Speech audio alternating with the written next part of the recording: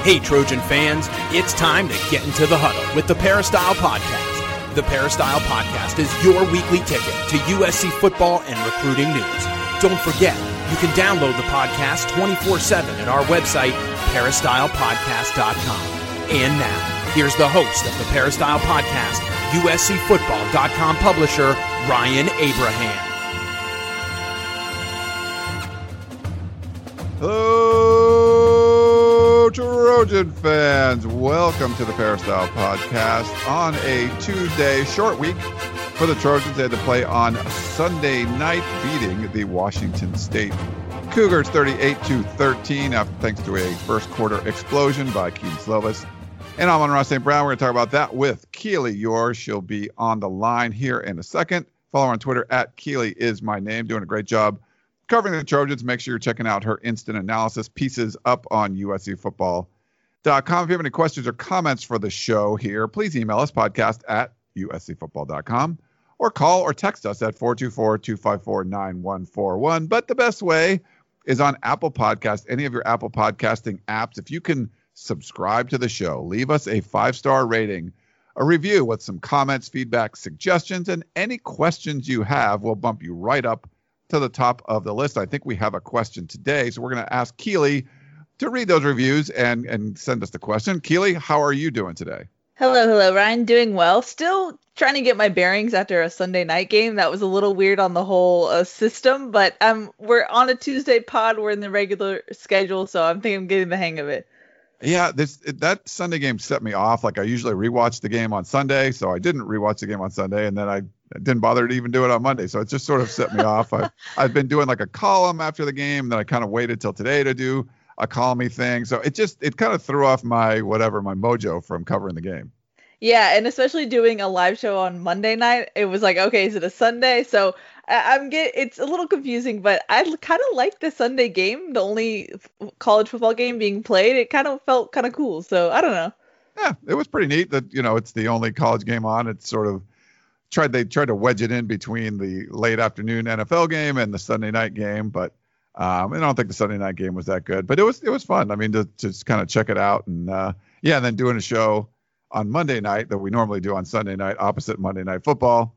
That was fun too. But yeah, that sort of kind of throws a wrench in everything. We'll still do our Wednesday show previewing USC and UCLA. We'll do that, Tunnel Vision, and I'll also do another podcast. We'll get David Woods on from Bruin Report Online, so previewing the UCLA squad. So we're still doing our normal stuff, but it's just kind of been crammed in the beginning of this week. Yep. Alrighty, shall we go to we have 3 new 5-star reviews, Ryan. Wow. But thank you, everybody, for those. Thank you. First up is from Jen, who says, I'm new here, but gave us 5 stars. She said, love the pod. One of 2 that I listen to on a daily basis. The other is Raina Troy, our friends at Raina Troy. I just want us to win. It's hard to listen because we all know the team can be better. All of us have a pretty good idea why they aren't too. I hope we have more of Chris Trevino. Clearly a welcome addition personality-wise. Can we make Chris more of a regular thing? Oh, and let's hear more from Gmart. Dude has been a ghost, but Gerard has his own premium podcast now, right? Yeah, Ryan? He hasn't put one up for a while, but, we got to get him to do some more of those, yeah. So, those are on USCFootball.com, so you got to check them out there. Yeah, early signing period is coming up real quick, so I'm sure he'll be around and out and about pretty soon. And then we had another 5-star from Hero Fine, who said, must listen for USC fans. This is the podcast you need to listen to for all things USC football. Ryan has the best food to football analogies in the history of broadcasting. Woo! Keep them coming. And Keely's knowledge and insight into the program are invaluable, although sometimes she seems to hold back on our opinions a little. Don't be afraid to let it rip, Keely. That's what we want. I like that. That's good. Yeah, look at that. And then he has a question. He says, I always hear about how thin USC is at linebacker, but I never seem to hear about Taylor Katoa. What's going on there? Is he just not good enough to contribute? Thanks for giving me hours of enjoyment every week. John the Dag. Thanks, John, for that. Yeah, I think, was it Shotgun that asked about Taylor? And it was sort of like he's still on his way back. And it's just like he's not quite, he comes back from the mission. Or I forget exactly what the answer was, but something like that. Yeah, obviously it's hard to get back into football shape when you've been on a mission for 2 years. And then I believe he had there was a little bit of an injury there too. I forget what specifically it was, but it also hindered him coming back. So I think they're just treating this as a time period for him to get back into football shape and not really ready to go immediately for USC. Yeah. And, they did move Raymond Scott over. And like you saw in this game, it really was more about putting the other starters on the field as opposed to, someone like him that could come in and contribute, but not necessarily, he's not the next guy up to be the starter. They go like, well, we'd rather move Talanoa Hufanga down. Similar to what we see on the offensive line. Like if you're the backup, left guard, but you're, 10th on the total list of offensive linemen. If the left guard goes down, it doesn't mean you move up and play. Like you're going to be 10th on the list still. Someone else, number 6 is going to move over there, or someone else is going to move around. Yeah, but Helton did say that that moving Talanoa was actually installed in preseason, and that was something that they tried to do for more spread teams. So it wasn't specifically a Raylan Goforth adjustment. It was actually something that they had kind of prepared for Wazoo specifically. So it worked out in that sense. Sure, Keely, sure. Okay, but still. I know. That's what they said, though. You're right. That's what they said. I didn't buy it, but that's what they said. Well, I think the point is that I don't think it's viable to have Talanoa there for every team you face. You know what I mean? There's going to be adjustments that you have to make, even though Talanoa is a beast, and we'll get into that. But I'm just saying, I don't think it's the solution to everything, where I think some people have adopted that at this point. Very true, yeah. So then our final 5-star review is from LV Trojan, who gave us 5 stars. Fulfill your Trojan football fix. If you're a USC football fan, this is by far the best podcast to subscribe to. The Peristyle Podcast, Tunnel Vision, and Podcast of Champions, Ryan Abraham's other podcasts on the Pac-12 as a whole, are all great sources for Trojan-related info and entertainment. I've been a season ticket holder for over 20 years, despite living out of the state, and I tell everyone that you either have to be a season ticket holder, a USCFootball.com reader, or a Peristyle Podcast subscriber to truly call yourself a diehard USC fan. There you go. Thank you, LV Trojan. LV Trojan, that's awesome. Thank you so much. It's it's so nice. We appreciate that. And we did get a shout out. One of they're easily in my top 10 favorite USC podcasts, the Rain of Troy people over there, Lisa and Michael. No, we're just kidding. I love those guys. I was listening to their post game, their CarCast, and they both got the Rona. I feel so bad. So they sounded so sick and sad. So yeah. I thought they were just under the weather, and then they say, we've got the Rona. I was like, oh man. So, sorry, you guys have done that. They're friends of ours, and we really wish them the best. Yeah, they're great people, and we hope they recover quickly. But I've been checking in on them almost daily, just making sure they're doing okay. But they're having a tough go about it, so hopefully they get better soon. I know. Sorry to hear that, but hopefully those guys get better soon. I'm not a big fan of their podcast, but they're cool people, so that's fine. I'm just kidding. Shay, just kidding. We love them. Yeah, I wouldn't know unless I listened to it, so I had to listen. True, right? true, yeah. Okay, so before we jump into things, we've got a lot of stuff to get to. I wanted to thank our sponsor, Trader Joe's.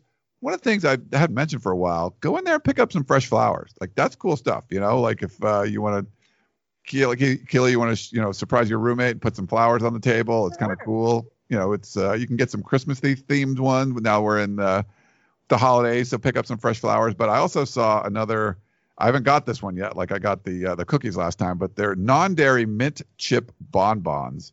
I was always a mint chip fan growing up, and then I started to kind of get away from it. But these look really good. Not that I don't like them. I'm just kind of like, but they're not dairy. So if you have a problem with dairy, these little chocolate covered bonbons with mint chip ice cream in there. So they look really good. It's coconut milk, frozen dessert. So they're not, it's a non-dairy thing. So check it out.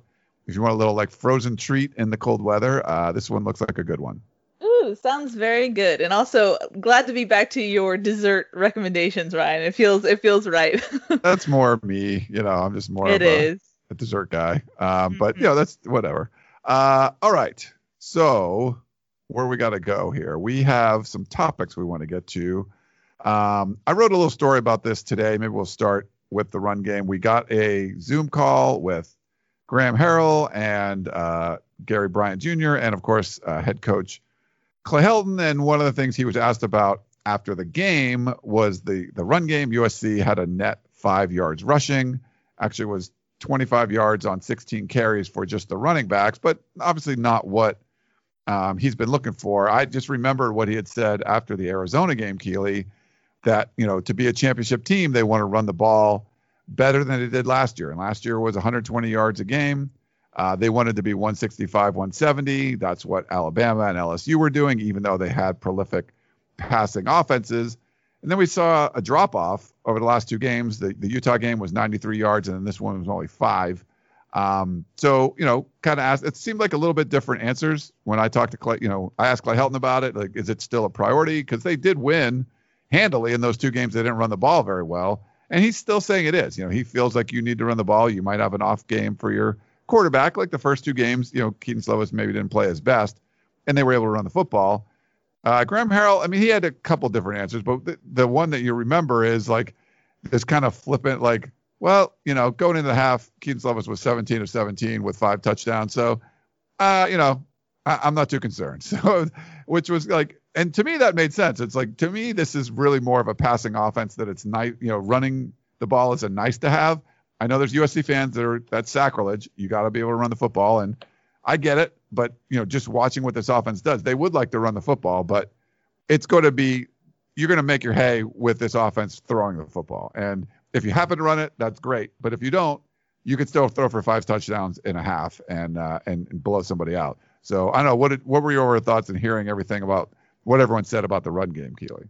Yeah, you highlighted it, but it was really interesting because the way it worked out is you have Helton go first and then Harrell follow him, and it was like 2 separate themes, or they were on different pages. That was the easiest way to say it, because Helton acknowledged, the second half they were sluggish. They didn't put in 60 minutes of complete football. And so you kind of get that answer from Helton, and he said that, it was everyone taking turns. And what he meant by that is it would be one offensive lineman who messed up on one play. It would be one wide receiver not blocking well in the perimeter. And then that's why you don't have the run game really go. And then we get to Graham Harrell, and just like you said, he just looked so disinterested. if I have to be honest about, he just didn't want to talk to us today, really. And so it was just like, okay, that's interesting. And I get that. Like, everyone has off days. Maybe you don't want to answer things. I get it. But he was asked, like you said, Ryan, what's your concern level about the run game? And his exact quote was, I think when the quarterback goes 17 to 17 and a half and throws 5 touchdowns, you're doing some things well. So that's our level of concern. So, and I think someone in the office around him laughed at that. But, it's just interesting hearing the 2 separate answers. And on the whole, that's the interesting thing about evaluating this game from an offensive standpoint. It's like, okay, on the air, like, they really aired out the ball well. They did well. But then when they want to actually run the ball and actually like salt away the clock, they can't really do it. The second half just looked kind of clunky. And so in a vacuum, I think you take this game for what it is and you say, hey, that was crazy by Amon-Ra St. Brown. Keaton Slovis looked good. But then you can't do the things that you want to do when you need to do them, like just run the ball in garbage time, So that's concerning. And granted, I think Graham Harrell was a little bit sassy just because we got further context as to what the last 2 weeks looked like for them, just with all the COVID-19 issues. And he basically said, we didn't really have our starting offensive linemen for 2 weeks due to either they were in isolation or they were in quarantine. He said basically Cortland Ford and Casey Collier were in their little playpen. That's what he called it. But usually the offensive line are out off to the side in practice on Howard Jones Field. So he said, we were doing 7-on-7 for most of the week. And so you have the starting offensive linemen show up to the team hotel on Saturday and then play on Sunday. So when you have that context, I think you are a little bit more lenient about what you saw from USC. And you can see that it just looks a little bit like rust, because we saw some things from AVT that just didn't look like an AVT play, so it makes sense. But the problem is that you can't just evaluate this game in a vacuum. They've had problems running the ball. They've had problems in short yardage and critical situations where everyone knows they're going to run the ball. So it's hard. It's hard to evaluate this because, you can't really run the ball. And so to your original point, Ryan, I think you can say, yeah, just have them really sell out to the air raid, and do you really need to run the ball? That works. The caveat is that the team that you're playing against has to play man. And Helton even said today that he was surprised at how much man the Washington State played, even coming out of the second half. So yeah, it works if you're not going to have that zone coverage that USC struggled with, where they're getting pressure with 3 guys. But so it really depends, Ryan. And I just don't think you need a run game to have a successful offense. Otherwise, you're going to have guys keying on you, and it's not going to come as easy as we've seen. And Washington State just wasn't that great of a football team either. So it's kind of a mixed bag for me. And I know that was a run-on answer, Ryan, but I think it's complex, and I think that's what you have to look at it from different factors as well. Yeah, no, it is complex, and that was a good run-on answer. That's fine. To be fair, they did not use that excuse. And we didn't know. Graham Harrell was pretty frank about, all the starters were in a hotel until Saturday afternoon. They walk out of the hotel, and then they played the game on Sunday. So there was no practicing with the starters. No, Clay Helton or Graham Harrell didn't say, well, we couldn't run the ball because we didn't have an offensive line for 2 weeks. You could legitimately say that. Now, we saw, Shotgun pointed out that Ohio State didn't have 4 of their starter offensive linemen, and they ran for 300 yards against, Michigan State, which is a good run defense. Washington State was giving up 200 yards a game. That was not a good run defense. So I think there's, legit reason for some concern there. But, it's one of those things where I really feel this is more of a finesse kind of offense, and you can have a lot of success without the run. I don't think this is an offense that can succeed without the passing. Like, you can't just run the ball and it's going to work. Like, you can throw the ball and maybe you run the ball, maybe you don't, and it can be a very successful offense. Yeah. And the one thing you pointed out, and I mean, I don't want to harp on this because it's, this is a pandemic. It's hard for these coaches and the players. They're not seeing their families. They're like, it's tough. They're like secluded all the time. A lot of the players and stuff, like not being able to see the families and things like that. You're, not going to go home for holidays and all that kind of stuff. But Graham Harrell just seems a little disinterested when he's doing those interviews. The one time he did it in a car, and the other, the one today, earlier on Tuesday, it was just like, I felt like he was playing Tetris or something on the side and then like answering the questions. Sometimes he'd perk up a little if he liked the question a little more, but it was, it's kind of weird, but you don't want to fault him. I mean, I get, these guys are going through a lot. Yeah, it was, I've just noticed that he usually is standoffish for the most part. Even when we could talk to him in person, I think he was a little bit more relaxed in person, but I think he just has this sense of, we don't really get it, and so we're not going to ask intelligent questions, which I get that to a certain extent because we're not offensive coordinators. I admit that, obviously, but at some point it just feels a little like, okay, maybe you could like face us a little bit. I don't know.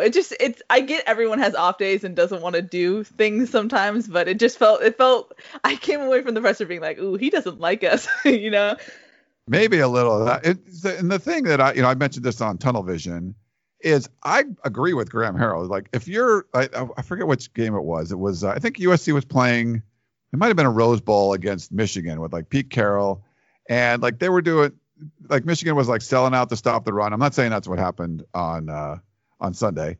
And he just had the quarterback just throw the ball like every time. Like, they didn't even like run the ball, and they just threw it all the time. And that's fine. Like, if you can do that, you can do it. And he Slovis completed 17 straight passes to end the half. And, he had 4 touchdowns in the first quarter alone. I think that's a legitimate answer. It's like, we don't need to run the ball all the time. If it's there, we're going to take what it gives us. The issue I had was like Clay Helton sort of made that statement, or he did make that statement after the Arizona game. Like, this is the way it's going to be from now on. Like, we're going to be running for 170 yards a game. That's what we want to do.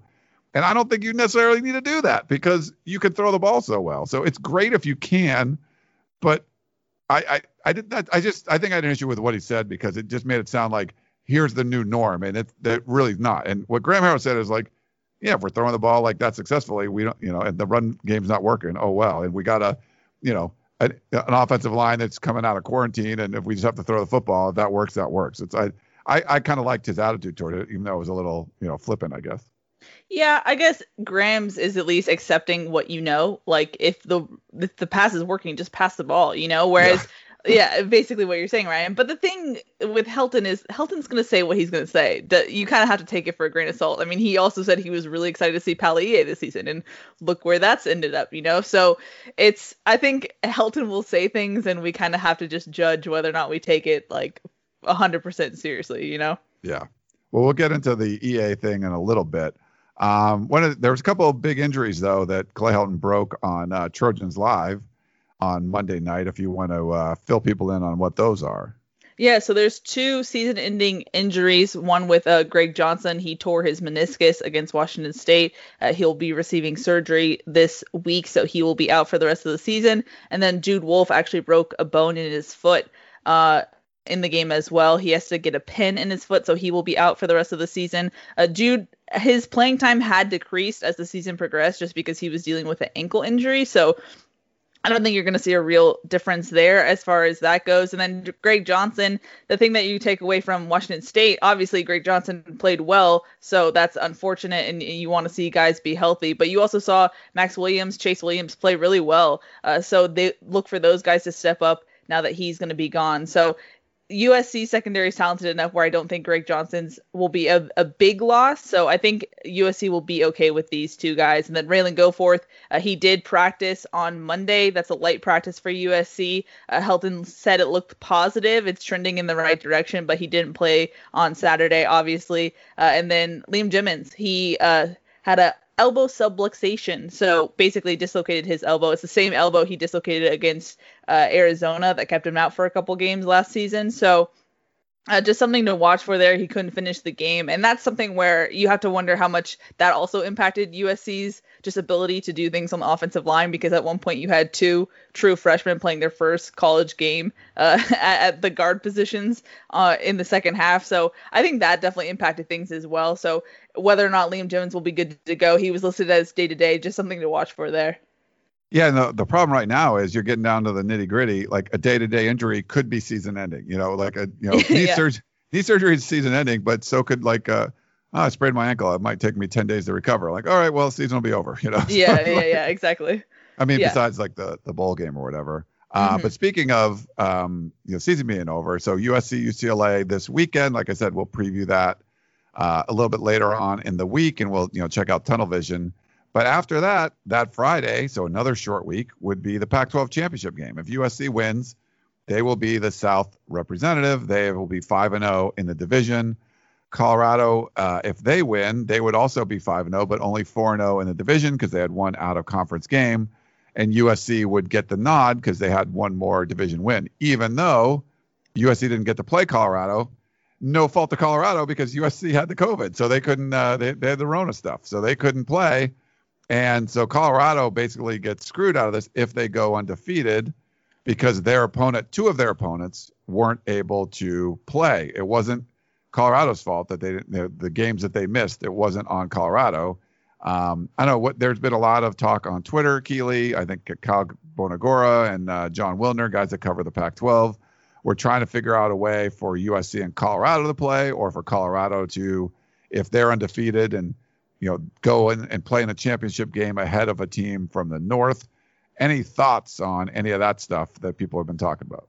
Yeah, well, I think Kyle asked the Pac-12, would you be willing to move things around? And the Pac-12 was like, no, we're not doing that. And I think a large part of that is no one wants to move UCLA, USC in primetime. That's some good TV money right there. But I thought it was funny. The Pac-12's answer was like, we put protocols in place and we're not about to change them. But it was like, you also changed your out-of-conference rule in season. So can you really change things? You definitely could have. But there was a lot of hoopla for Colorado on Twitter. You know how sometimes Twitter gets very up in arms about things, and so rightfully so. It sucks for Colorado. They had 2 games canceled, not of their own fault, but I guess that's just the way the wacky 2020 season goes. And the funny thing is that USC could know its fate before even playing UCLA, because Colorado and Utah play on Friday. So that if Utah somehow beats Colorado, then USC clinches the South either way. Yeah, and I had some people tweeting at me, so some guys they lost their spine and they won't play Colorado, and it's like, oh yeah, so you understand that USC doesn't have a choice in this, right? This is the schedule, and talk to some people at USC and on my thoughts on this, and I think they agreed with me for the most part, where it's not. If you wanted to consider something like that, like Keely said, everything's changed on the go. So if you say, well, that's just not the way it's done. Well, I'll give you a million things that aren't done that way. So that's a poor excuse of why you can't do something. But I think at this point, you're hanging on by a thread and you're trying to get these games played. Last week was the first time the whole Pac-12 played. No games were canceled. Only one game was delayed a couple of days. And if you didn't delay that game, USC would have been out their whole starting offensive line. So you had to delay the game just to even have it happen. But if you're going to reschedule a game, it should be because, well, one team can't play, we're going to move some things around. If you're going to take 2, what we think are healthy teams, and 2 other what we think are healthy teams and swap them all around, and then something gets screwed up and one team's healthy, like, hey, we were going to be able to play, and now you just moved it. UCLA was going to be able to play USC, but then you moved it and they got to play Utah, and Utah got sick, and now UCLA loses their game, but they would have there's a lot of problems with something like that. I think you don't want to mess around with a schedule that seems like it's working because you want some kind of competitive game, and if it was like 2 teams are 9-0 or something, and it's like, okay, we want to see them play, and the teams in the North are 6-3, and but there's only 4, 5, 6 games. I mean, there's just not that many games. You're talking about one team that's played, 2 teams that played 5 games. It's to me, it's just not enough of a sample size. We're like, oh yeah, we have to have Colorado and USC play each other. It's like number 1, number 2, like it's just not, to me, that's just not as important because it's such a small season, and I don't want to see them messing up a schedule that's already hanging by a thread. Yeah, no, I mean, the ideal thing would be to just move everything back a week, but then because we assume obviously that no Pac-12 member is going to make it to the college football playoff, so you don't really need to factor that into your timing. Just move everything back a week before you have your championship game, and then you kind of have a makeup week, but then you push into Christmas and all those holidays, so then it's like, can you really do that? So that's not ideal. But the thing that I find interesting just about the USC Colorado debate, and like you said, Ryan, it's not like 2 9-0 teams. It's like Colorado's never won against USC in their history, and then Colorado was also a 10-point underdog coming into the game. So it wasn't like this was going to be like 2 huge matchups where everyone was like, who's going to win? It just, USC was favored. And I know anything can happen, and USC had to win in the last minute 2 games in a row. So nothing's guaranteed with this USC team, but it just didn't seem like the matchup that I think online is trying to make it to be, Right. No, I agree with you there. But it is definitely unfortunate, but that's sort of like the way it rolls. So we'll see. I mean, both teams got to go out there and take care of business. And I don't have an issue with them, moving the season back, but then you kind of run into Christmas a little bit and all that. So there's a reluctance to want to change anything else that you don't have to change. And I think there's a reluctance to extend the season at all. Like, let's add more games. Like every week it's like a, nightmare seeing if you can get to the game. And like, well, let's add another week. You're like, oh my God, like people might go crazy, like jumping off bridges because they're like, we got to do this again. So there's a lot of issues there. There's no great answer. I mean, it starts with the Pac-12 coming into a 7-week season with no chance to make anything up. You kind of knew some weird crap would happen, and this one's pretty weird. Yeah, I mean, I would love to see the matchup. I was actually really looking forward to it before the game got canceled, but this is just a 2020 casualty, if that makes sense. It is, and I think Colorado had a shot the way they were playing coming into that game. The one thing we didn't see really, the USC defense started playing a lot better, so that would have been an interesting matchup to watch. But we'll see what happens. All right, why don't we take a quick break and we'll come back and start doing some questions. So back in a minute.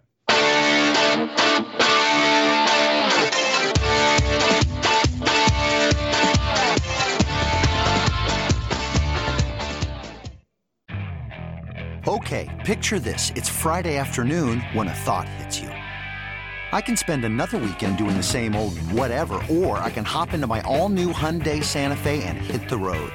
With available H-Track all-wheel drive and 3-row seating, my whole family can head deep into the wild. Conquer the weekend in the all-new Hyundai Santa Fe. Visit HyundaiUSA.com or call 562-314-4603 for more details. Hyundai, there's joy in every journey.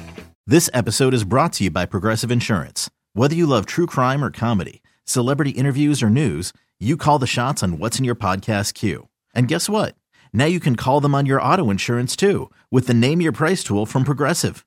It works just the way it sounds. You tell Progressive how much you want to pay for car insurance, and they'll show you coverage options that fit your budget.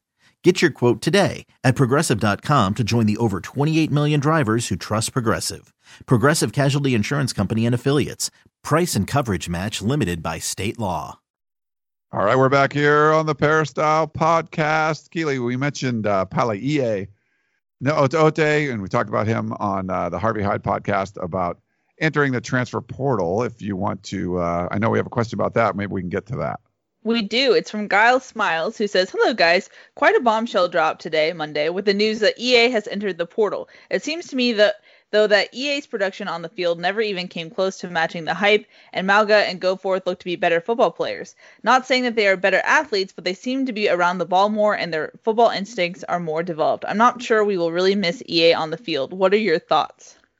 I don't like this take, and we've seen it a lot around there. And I think it's maybe analogous to people saying JT Daniels stinks because they saw him playing in 2018 in the Gumbo.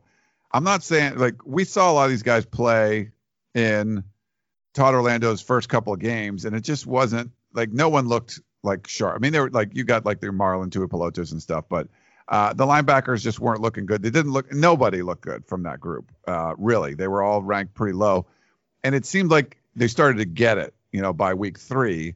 But then we didn't get to really see Palier after that. So I feel like he would have been out there making plays also. So I wouldn't necessarily agree with this take. And I know Clay Helton was asked about it, I believe, this morning, right, Keely, about EA and going to the transfer portal. Yeah, he said that he talked to EA about it, and basically EA wanted to explore his options. He said that when it comes to the transfer portal, Clay Helton is always going to take a supportive role. And that's a strategy that's worked out for him. If you remember Brew McCoy, Chris Steele, even Matt Fink, those are guys who transferred to USC or came back from the portal. So, I mean, it'll be interesting to see what happens with EA. I know, kind of asking around, he was not having fun. He just did not look like he was having fun out on the field, and he was just frustrated where things were going and frustrated about that. So as far as Giles Smiles, question though, I agree with you, Ryan. If you go back to when EA came out injured at the Arizona game, everyone was down on the linebackers as a whole. So they really took a step forward in the Utah game, and that's where EA was just he wasn't there. He wasn't playing. So I don't think we can really just praise Goforth and Malga without saying, hey, what would have happened if EA was still playing and still developing? So I don't think that's a fair assessment on that front. Yeah, I mean, it's a tough one, but you wish him the best. One of the ones, he also was really nice to Velus Jones, if you remember. He entered the transfer portal and came back, but then he entered it again. So, and I think he caught a touchdown for Tennessee against Florida, if I'm not mistaken. So, there you go. Yeah.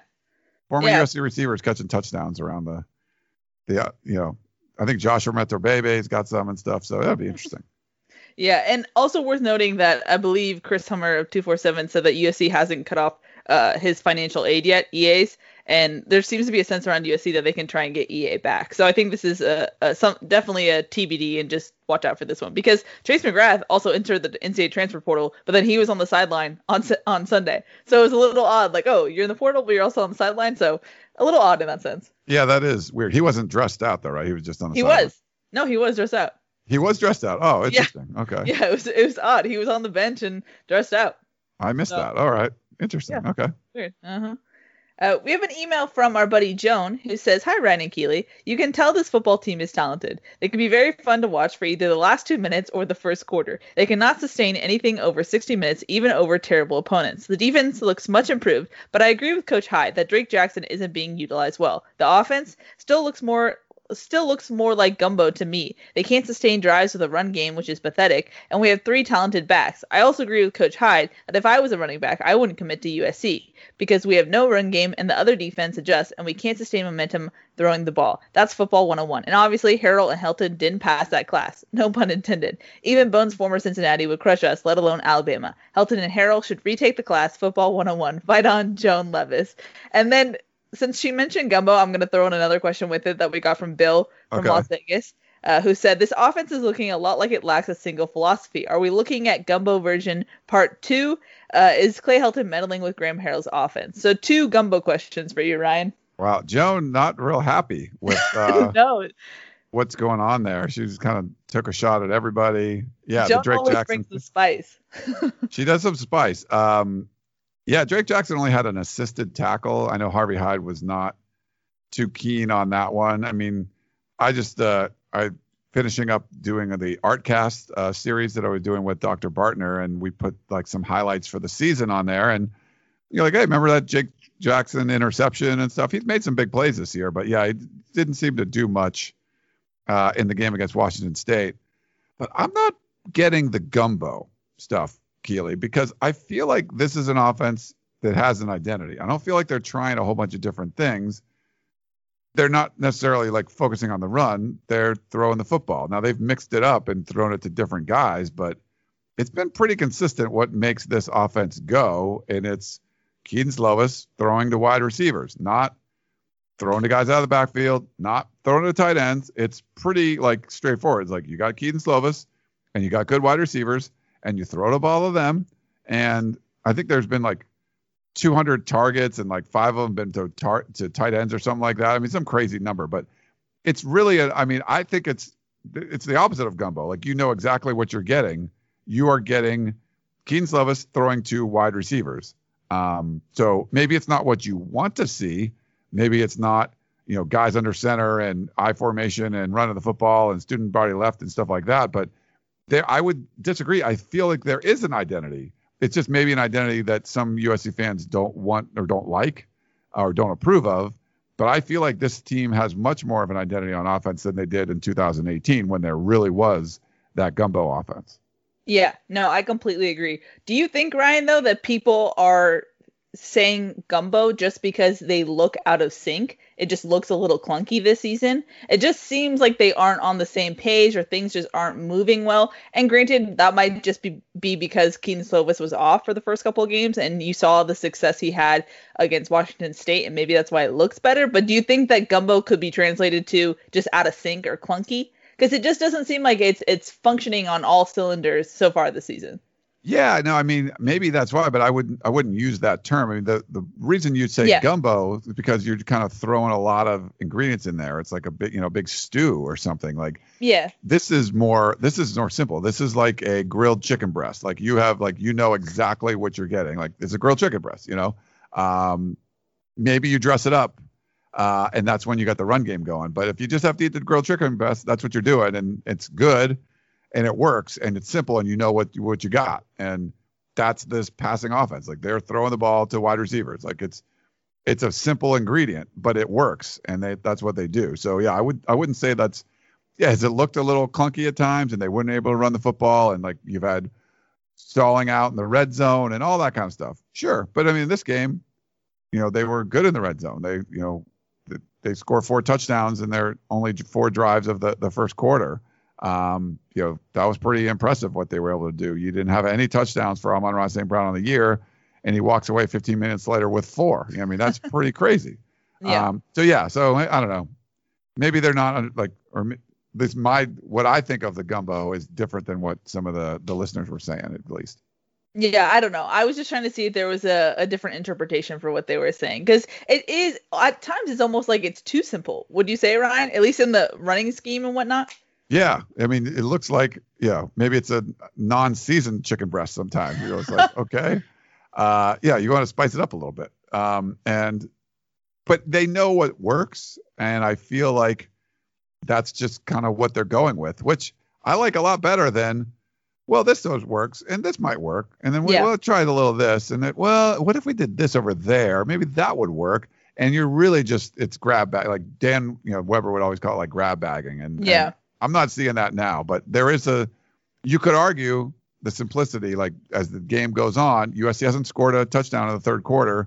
Yep. The defenses kind of have a better understanding of what they need to do, or, are you able to limit things when the field gets shorter and you're in the red zone? So yeah, I think those are more legit like criticisms than just like a generic, it's gumbo. I just wouldn't call it that.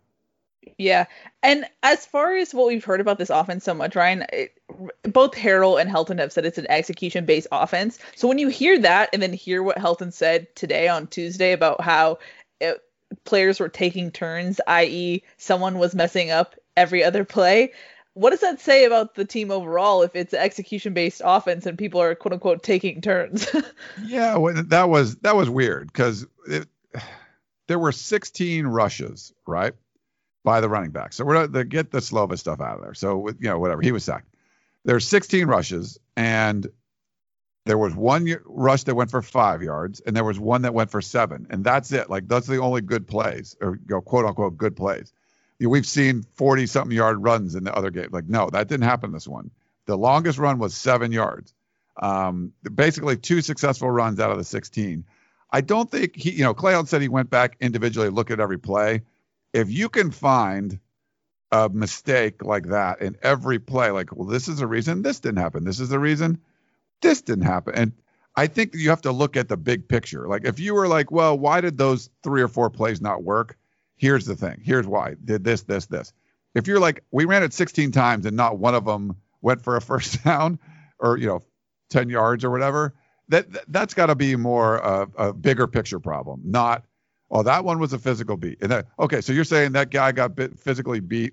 Otherwise, it would have been a 20-yard run. Like, I just don't buy that. So I feel like there's a bigger problem there. And part of it probably had to do with, the offensive line. But I think some of it's just, there's going to be certain defenses that they're not set up well to, run the ball against. And, maybe we saw a little bit more of that with Washington State. So if you're throwing the football over the yard and it's working, that's fine. I just, for me, it's more about what do you do well? And they throw the football well and they can run the ball well, not they should, or as Clay Helton was saying, like you have to be a championship team and all that stuff. I don't think this is an offense that's set up to do something like that. They're set up to throw the football and then everything else sort of is like gravy after that. Yeah. Well, I'm going to go to another question because it's touches on what we just talked about. It's from Portland Mike, class of 67. He says, I, like everyone else, have noticed the team's lack of running and that it was a real problem. I was told that both of the guards were freshmen and relatively inexperienced, as were some of the other linemen. If that is the case, have we been unduly critical of the run game? Hopefully the O-line will be up to strength for UCLA. Portland Mike. So he was wondering, is this game not the game to be critical of USC's running game and the offensive line, given the COVID issues and the inexperience? Well, I mean, like I said before, to be fair, the coaches didn't use it as an excuse, and it was only Graham Harrell only said that because he was asked about the offensive linemen. Yeah. They were 93 yards against Utah, so that's a far cry from the 170 a game also, and you had a full strength, offensive line there. I think you can, you're putting in a 6'7", 320-pound dude that you've coached up, as long as some of these other guys, like, it's like, yeah, they haven't played. Why haven't they played? Well, you haven't blown people out like you should have. Like that's part of it is on you. So I'm not going to like give a full pass because this is the first time these guys got in a game. You had opportunities to get them in a game if you would have played well, and you didn't do that. I mean, Arizona is on an 11-game losing streak, and you needed a fourth quarter touchdown to win. Like, come on, like that's a team you should blow out. If you're talking about championships, you should have blown out Arizona. No question about it. So yeah. You could have got some of these guys in at some point. We saw on defense, man, they were substituting everybody in the second half. And there seemed to be more reluctance on the offensive side. So I would not say, Portland Mike, this is an excuse. The coaches haven't used an excuse. I'm not giving them a pass because of that. And like we already mentioned, Ohio State, they're a pretty good team. They have a great quarterback, like a Heisman Trophy winning, potential winning quarterback. They had 4 offensive linemen out, and they played a really good Michigan State defense. They're not a good team, but they are good against the run. And they ran for over 300 yards on them. So there was all the excuses in the world where like, well, you got a quarterback like that. Why do you need to run the football? And 4 of your starting offensive linemen are out, and they were a really good run defense. Didn't matter. They ran for 300 yards. So to me, there's no excuse for not running for. You can't run for 5 yards against a Washington State team that's giving up 200 yards a game. Your backups are going to be better than some of the teams that Washington State played. So yeah, that to me, that's like, no, that's not an excuse. And that's why it's so weird when we go into these press conferences, at least for me, Ryan, because if you're talking about championships and you're talking about the elite team you want to be, but then you ask about the running issues and then we give kind of like a short answer about it. It just seems like, okay, well, it's confusing because it just seems like we're seeing different things in that sense. Ryan? Yeah, no, it is. I mean, when I don't want to harp on things they say too much, but it's like when you're talking about this team's getting better and they're improving, like you can say that about certain aspects of the team. I think Keaton Slovis looks better. He looks like he's throwing the ball better. The defense certainly is getting better, but something you harped on, it was like this, crown jewel that you were running the football well. You can't go from 175 yards to 93 to 5 and have any thought that this is getting better. It's not getting better. That's something that's actually getting worse. Why is that? And sort of like those things are just like, well, there's this, there's that. But anything that happened to be going up, they're like, oh, we're getting, like, obviously, look, we're getting better. We're getting better. Like, well, yeah. I mean, there's some things that are getting better. You want the defense to be better. Special teams has been pretty good, I think, all year. And then, Keaton Slovis getting better. That's kind of all you need. If the run game goes to crap, you don't need it. Like, you can win these games with, defense, Keaton Slovis and wide receivers and pretty good special teams, or, above average special teams, which we haven't seen. But, I'm not the one saying that you need the run game. That was Clay Helton that was saying that. And like, that's going down. And then that's something you don't address. So yeah, I mean, I don't know. It's kind of weird, but yeah, sometimes you're just like getting the PR version of what's going on when you like can see things. You're like, well, obviously that isn't the case because we saw this, Yeah, exactly. I didn't want to harp anymore, but it was just trying to reference the differences in opinion maybe when it comes down to the pressers. Yeah. But shall we go to a voicemail, Ryan? Yeah, let's do it. I was going to do that. You can read my mind. We've been doing this a long time. You know what I'm going to do. We have. It's true. Keely like kind of keeps me in check. She's just, I don't know what's going on. She tells me when I'm going off too much and blah, blah, blah. Okay. So, all right, let's do a voicemail. Hi, Keely and Ryan. I'm back. I wasn't quite as disconnected as I intended to be. I guess I like USC football too much. But anyway, so after 4 straight wins, including at least one road victory, I'm told you I'd be back, so I'm back officially on the Peristyle podcast. So anyways, my question is, if USC played the top 4 teams in the CFPB right now, so that's Alabama, Ohio State, Notre Dame, and Clemson, not necessarily in that order, what do you guys think the scores would be if USC played those teams and all of the teams, including USC, were at full strength and there were no COVID-19 sit-outs on either side? So and if there were 4 games USC against those 4 teams, what are your projected final scores? All else equal. Fight on, Jason in Longhorn Country. Hey, Jason, I think the point is, yeah, USC would probably get blown out by all those teams. Like, is that what you're trying to get me to say? Because that's what I'm going to say, because I think that's what would happen. But I don't know. Do you have a different? I'm not going to give you a score. I just think it would be a lopsided game against all of those teams. I've seen them all play, and I think USC would probably lose to all of them handily. But I don't know. What do you think, Keely? Nope, pretty much the same. Jason from Longhorn Country, glad to have you back, but he's trying to put us on the spot and expose us for our takes. But yeah, it would be a blowout for all 4. I mean, okay, so USC's 4-0. They got a chance to be 5-0 for the first time since 2006. Is it a normal year? Obviously not. Could they have lost a couple of those games? Obviously, yes. I mean, there's all you can do is really what's out there. And is it unfortunate that basically the best games on the schedule got lopped off, and even the team that you thought would be terrible is the only team that's undefeated on your schedule? Yeah, I mean it's tough, right? I mean, USC played Arizona State. How many games have they won, Keely? Do you know how many? Or Ohio State? No, USC's played Arizona State. Oh, sorry. They have no wins. Zero. Arizona. Yeah. Yeah, no wins. They're on a 11-game losing streak. Utah got a win, right? So that's good to get a win there. And then Washington State has 1 win also. They beat Oregon State. So it's not like the record of the teams USC's played so far has been good. And then the one team you thought would be terrible is undefeated in Colorado, and you missed that game. So it's really like all the opportunities to play like the better teams, because you could have played Oregon, even though they lost a couple games. You could have played Washington. You could have played Notre Dame. Like, all those, they're gone. Like, you can't play those, and you can't get that back. So all you can do is play what's on the schedule. But I watch these games. I watch this team. I've watched those other games. If I had to, what would the spread be? It would be, 2 touchdowns or more for any of those teams that are in the top 4, I would say. Even though USC gets a bump for talent and reputation and all that, I still think it would be a pretty large spread, probably Alabama being the largest one. But, look at LSU. Like, that's a team that's sort of in disarray a little bit, but they got a lot of talent. And Alabama just, rolled through them. Like, they're not even there.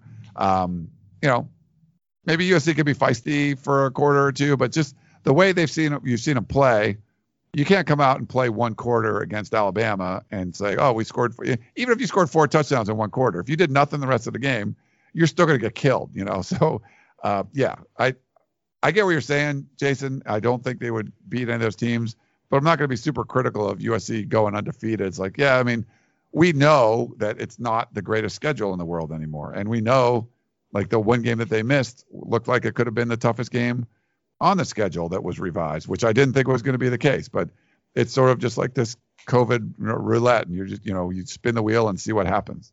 Yeah. I mean, it would be like what we've seen with Helton teams going against physical, well-coached teams in the past couple of years. The talent would hang in for as long as it can, and then the more physical team would take over. That's just what's happened when USC goes up against the Ohio States and the Alabamas of the world. It just doesn't work out for USC because they're just not as physical as the top teams in the nation. Yeah. Right. Shall we go to another question? Sure.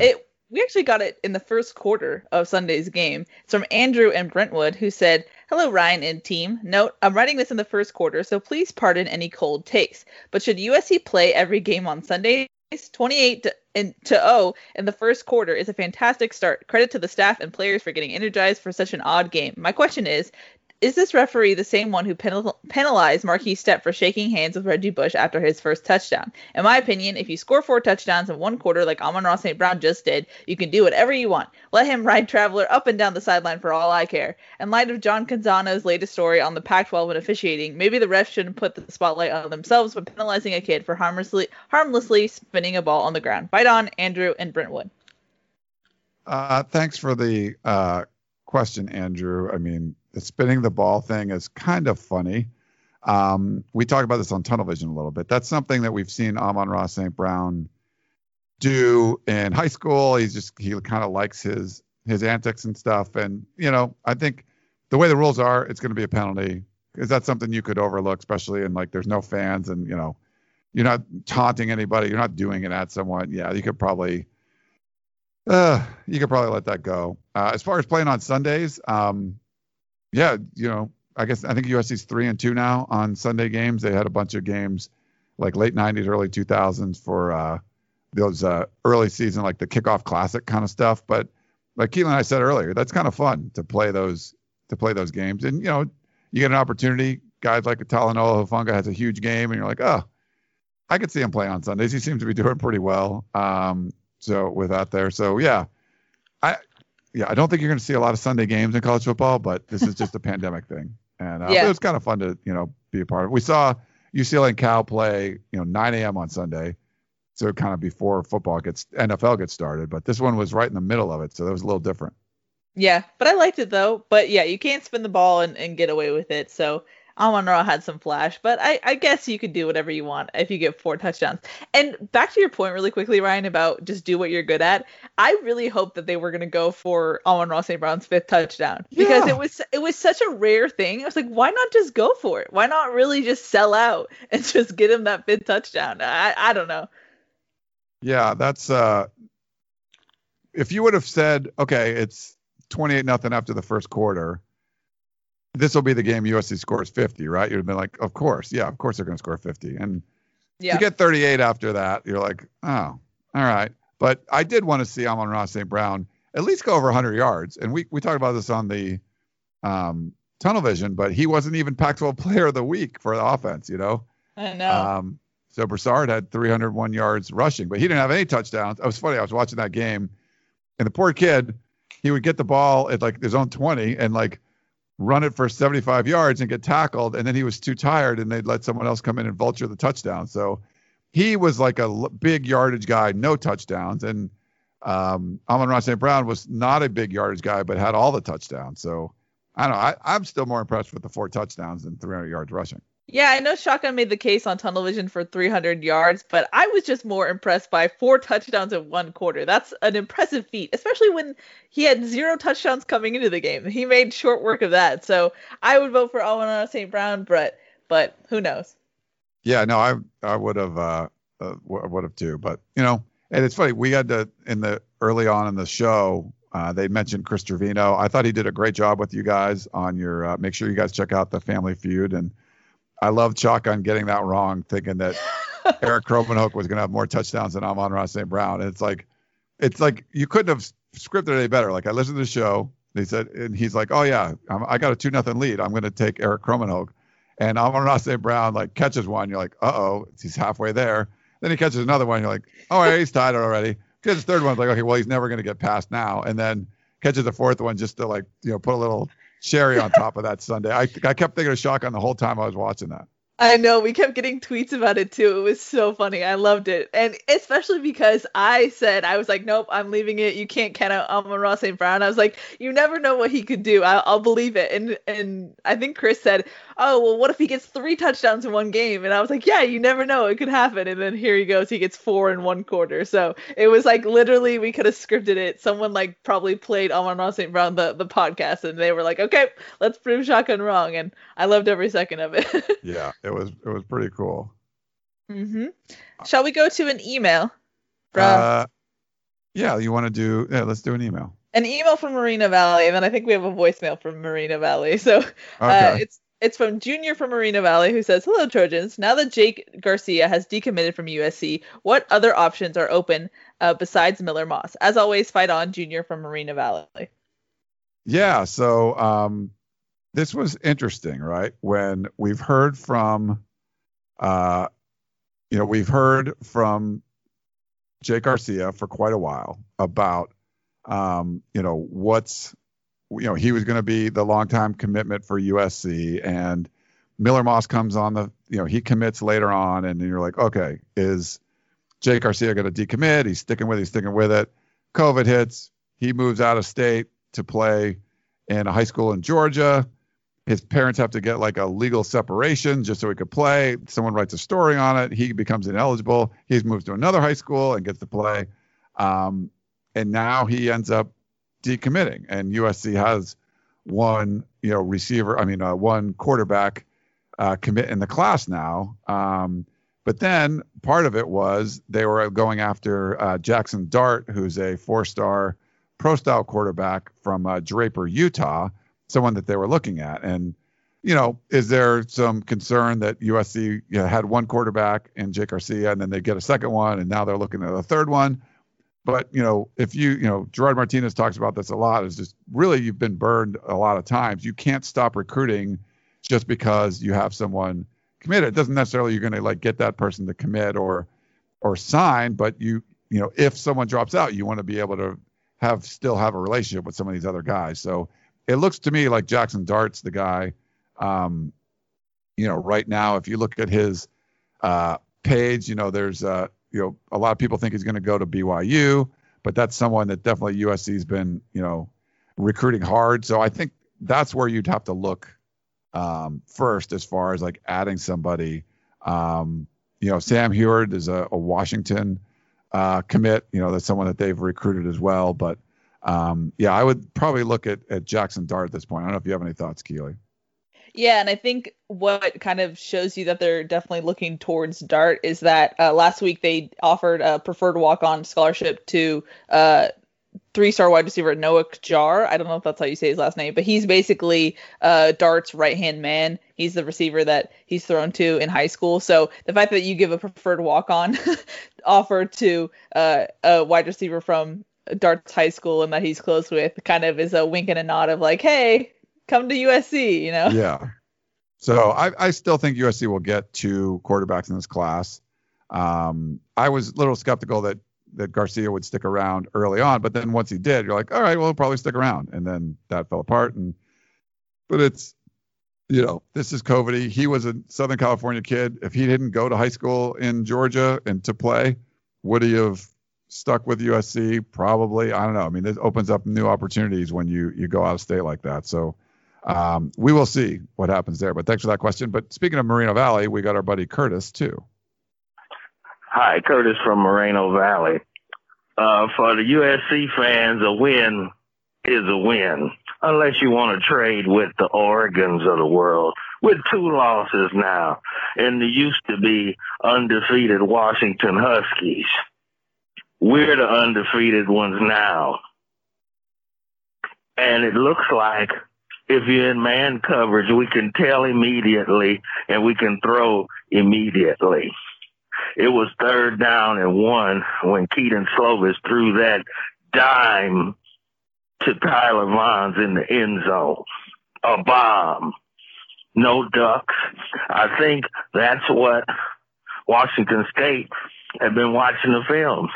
They challenged Keaton Slovis' arm. They thought he would be throwing ducks, so they stacked the box so he couldn't run. They didn't go soft. And you see what happens. I think we're in good shape, and I appreciate my team. Curtis from Moreno Valley. Curtis. Well, so he's kind of going back to the win is a win thing. And, well, tell you what, Curtis, USC wins out. Is a win if they don't make the college football playoff? No, I mean, they didn't look good enough, and they weren't going to, win the beauty contest. I think, win.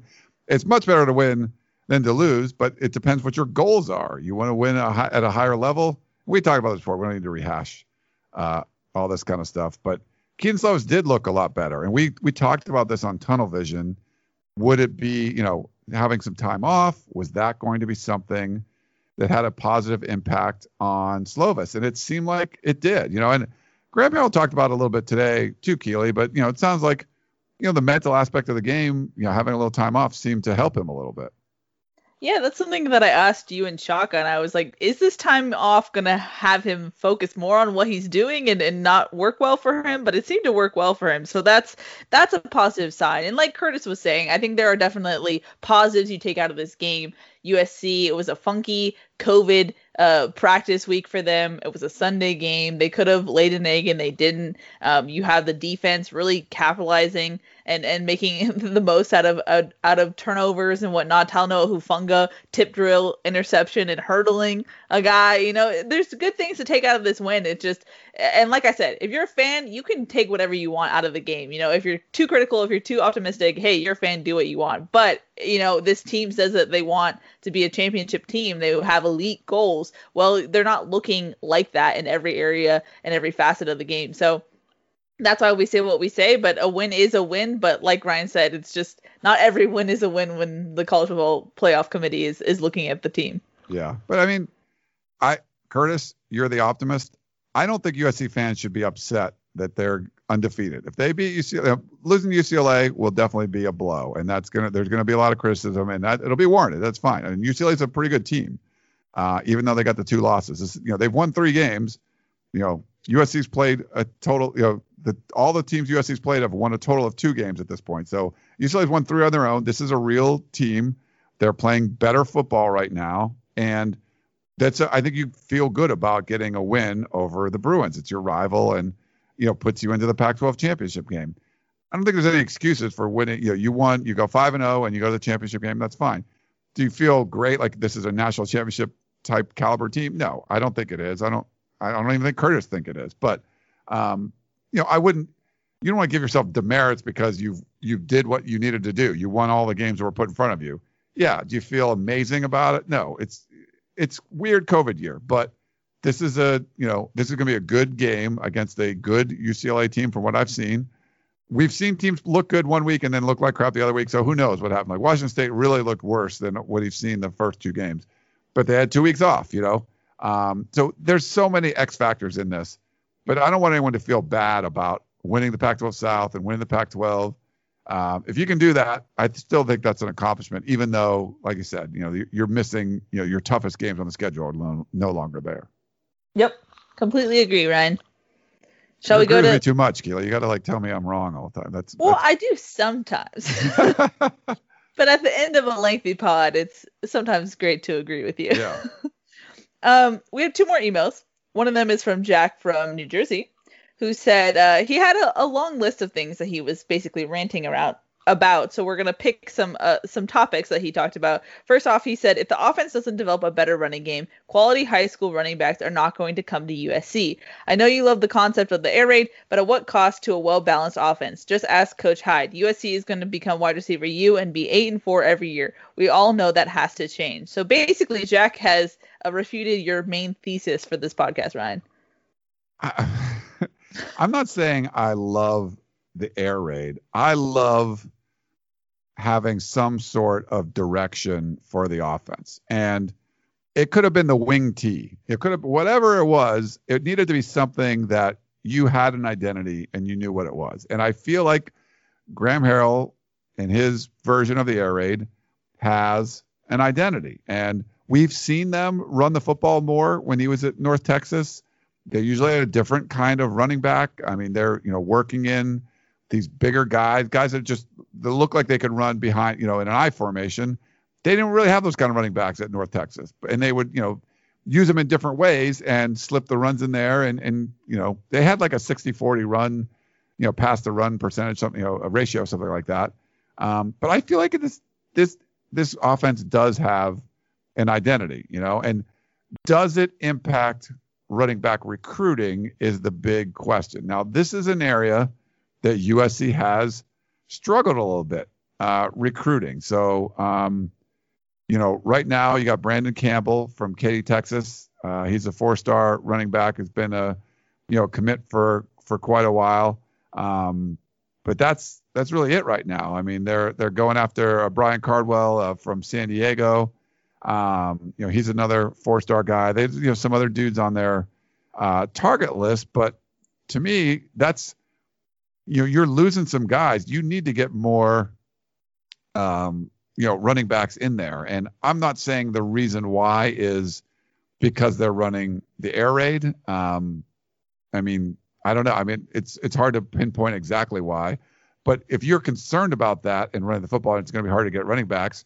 Yeah. And maybe you need to get a different kind of running back, like someone, they're more of the scat back kind of guys, which not traditional like you see at USC all the time. I don't know, but they haven't been recruiting lights out at the running back position. And I'm not going to point to exactly why, but that's definitely something that you could be concerned with. I'm not concerned about the offense overall, but they need to do a better job recruiting, running backs at this point. I don't know. You have any thoughts, Keely?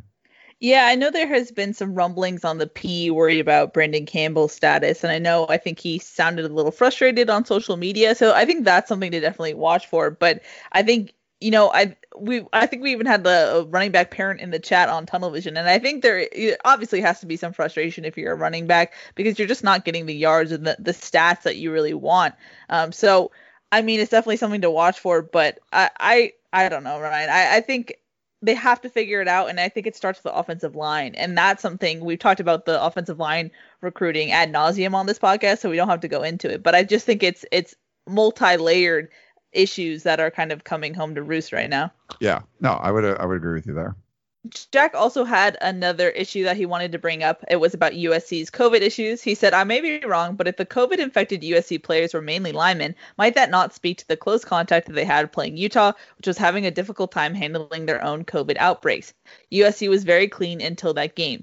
Yeah, that was a theory that popped up, but that's false just because USC figured out that they probably had a false negative test with the original offensive lineman who tested positive. And then just based on when symptoms appeared, he was infectious starting on Saturday on game day. So that theory doesn't make sense because if they were infected by Utah, it would have taken a couple more days for that to really set in the incubation time. So I don't think it was Utah, at least originally. And then the spread kind of happened from there among the offensive linemen. So I don't think it was a Utah issue on that standpoint. Yeah, so. Jack, and I haven't heard of any like on-field transmission of the virus. Really, it's really not been like, Colorado had it, and the Colorado, that's a bad example, but Arizona State played USC, and Arizona State was out for 3 weeks, and no one at USC got it. It usually happens, and for like what Keely said, from what we had heard, I think John Wilner wrote about this a little bit too, some of the details, but the only day players don't get tested was Sunday because that's a day off. And if you get a false negative, which we had heard had happened, that kind of screws you because then, you get a false negative on the game day. Now you're around your other people. Then you don't get tested again on Sunday because that's your day off. And then, so you really can't find out for, it's like missing a couple of days. So it's sort of like a little loophole in the daily testing thing. Obviously you want the test to be accurate. The fact that you test daily, if one test is off, it's usually not that big of a deal. This one seemed to cause a little bit more problems because it was like back to back with an off day. So you basically went a couple of days without knowing that a guy was positive, which the way the system's set up, normally wouldn't happen. So to me, this was like I think USC's done a really good job of trying to contain everything. And this was just sort of like a freak thing that happened from my understanding. Yeah, and the fact that USC was able to walk away with just 4 positives, because they had a similar situation to ASU, and ASU was taken out for a long time and they had a lot of spread. So the fact that USC was able to kind of batten down the hatches and figure things out and not have it spread everywhere, I think is a major testament to USC, how seriously they've taken it and just the protocols they have in place. So well done for USC to somehow get it together, play on a Sunday against Washington State. Yeah, so 4 positives. You get 7 whatever guys in quarantine, which you can test out if you're positive. You can't when you're in quarantine. You're stuck in there. For Arizona State, I mean, USC missed 1 game. They moved the game from Friday to Sunday, and they made it work. It sucks the game they missed because it was a big one against Colorado. I mean, Arizona State, similar thing happens, like you said, and Herm Edwards is sick. Everybody, I mean, it went all over the place. They missed 3 games. So, and that's after playing a game. So this isn't to start. So yeah, that's, I think USC's handled it well. And it took, just to miss the game, it took this really kind of freak thing happening. Without that freak thing, you might have been missing an offensive lineman or something for a game, but I don't think USC would have had to miss the game. Yeah. It also was just a freak thing in the sense that 3rd positive came on Thanksgiving when the county wasn't really available, and 3 was now considered an outbreak in the eyes of the county. It was a whole thing. So it was just, it was just bad luck for USC all around in that sense, but they came out of it, and it was described to me as a minor miracle that they were able to have as little spread as they did. So congrats to USC on that front. But we have one last email, Ryan, and it's from Don. And he's actually talking about Corey Foreman. He says, is Corey Foreman the most hyped high school player since you have been doing your show and podcast? Do you think he can live up to this hype? The Greg Biggins interview revealed a few things, in my opinion. 1, Foreman appears to be impressed with Georgia more than any other team. 2, USC actually has a chance, a long shot, but Foreman was positive about the new staff and being close to home, and Helton's family philosophy appears to matter to him. Foreman sounded like a very mature, thoughtful, and grounded young man. Must have a very sound family influence. Don. Hey, Don, thanks. I mean, he's the number 1 player in the country, so there's obviously going to be some hype, but a lot of it just depends on what's going down around. When USC was recruiting at the, they're always getting the number 1 or number 2 class or whatever, a top 3, 4 class all the time. I mean, there was always dudes that you were, you grab the Adoree Jackson or Juju Smith-Schuster or Damian Mama, that was all in one class, all these, 5-star guys, right? Here in Southern California.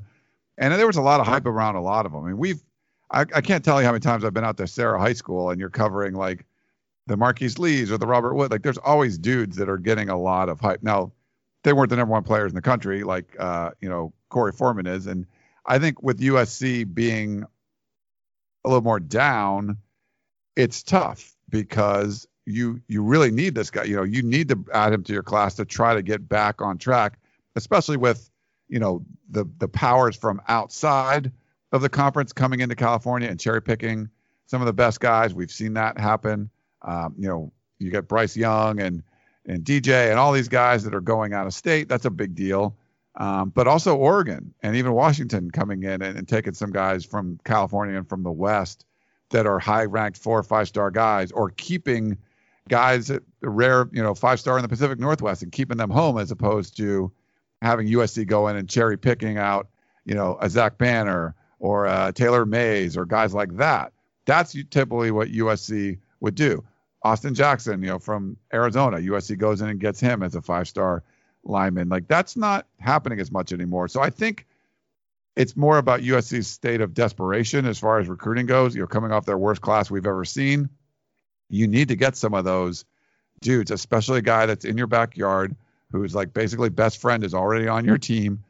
You want to get guys like that. So I wouldn't say he's the most hyped.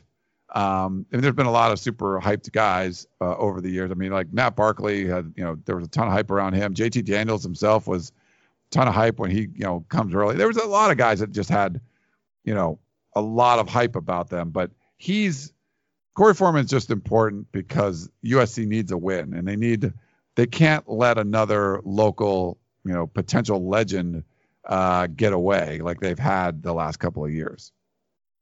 Yeah, no, exactly, Ryan. I mean, how do you see this one going? Do you have a sense right now? I don't really like it's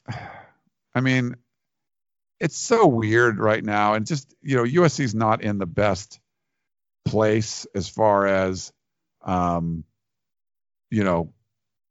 they're doing better, obviously. They're doing better than what we've seen before. And I think just being local in the pandemic is like, that's a great thing, right? You need that. The local thing helps you a lot because it's just, he's a guy that has the means to go out and take some visits and stuff. But, is he more hyped than like a Kayvon Thibodeau that was like the number 2 player in the class a couple years ago? I'm not sure. There's a bunch of guys I think that are kind of hyped like that. I mean, I think USC's got a pretty good shot at getting him. But I just don't have a sense of like, okay, I really feel he's going to do this or not. I mean, he's someone that just seems to like, he could go anywhere, he could end up at Clemson again, or he could be USC or stay. I don't know. I mean, I think it's important to keep him on the West Coast. But obviously if you're a USC fan, you want to keep him at USC, but a guy like him going out of state in a pandemic, I think would be a bad sign for local recruiting overall. Yeah, no, I completely agree. It shall be interesting to see for sure. He's signing but not announcing until the All-American game, right? Yeah, so Talanoa Hufanga did this too. Some other guys have done this where they sign, but then they'll commit at a, which I don't even know they're doing. I mean, I think some of these games. True. Yeah, like they're supposed to announce in January or whatever, but I'm not sure what the status of all the games are. Like usually go out for like the Polynesian Bowl, that's fun. I've been to San Antonio for the All-American Bowl many, many times. And I believe I got an email that said that was canceled, but I don't remember. It's hard to keep track of everything what's going or what's canceled or what. Yeah, understandable. All right. That's it. Yep. That's all we got. There's a long one. I know. It's a lot of talking. I did like I said, I did the art cast right before this. So it's like, you get like, you start talking for 2.5 hours. It's like, okay, I'm ready to stop talking for a bit. Yeah, that's understandable for sure. All right. Well, let's wrap it up. Keely, great job. Thank you. Thank you. And that's Keely Eure. I am Ryan Abraham. We thank all of you for tuning in to the Peristyle Podcast, and we will talk to you next time. You may have noticed that shopping at Trader Joe's is unlike shopping at other markets. People ask us all the time how we manage to have such unique, interesting, and delicious products at such great everyday prices. This is Dan Bain of Trader Joe's. The answer is simple. It's all in the way we do business. We buy directly from the manufacturer whenever possible. This helps to keep our costs low, and we pass those savings on to you. No gimmicks, just great values at honest prices. Every day at Trader Joe's. Thanks for listening. You've been listening to the Peristyle Podcast, presented by USCFootball.com. Be sure to tune in next week for the latest news on Trojan football and recruiting. Don't forget, you can automatically download the podcast directly to your smartphone or tablet for free. Just click the iTunes link on PeristylePodcast.com or search for Peristyle Podcast at the iTunes Music Store.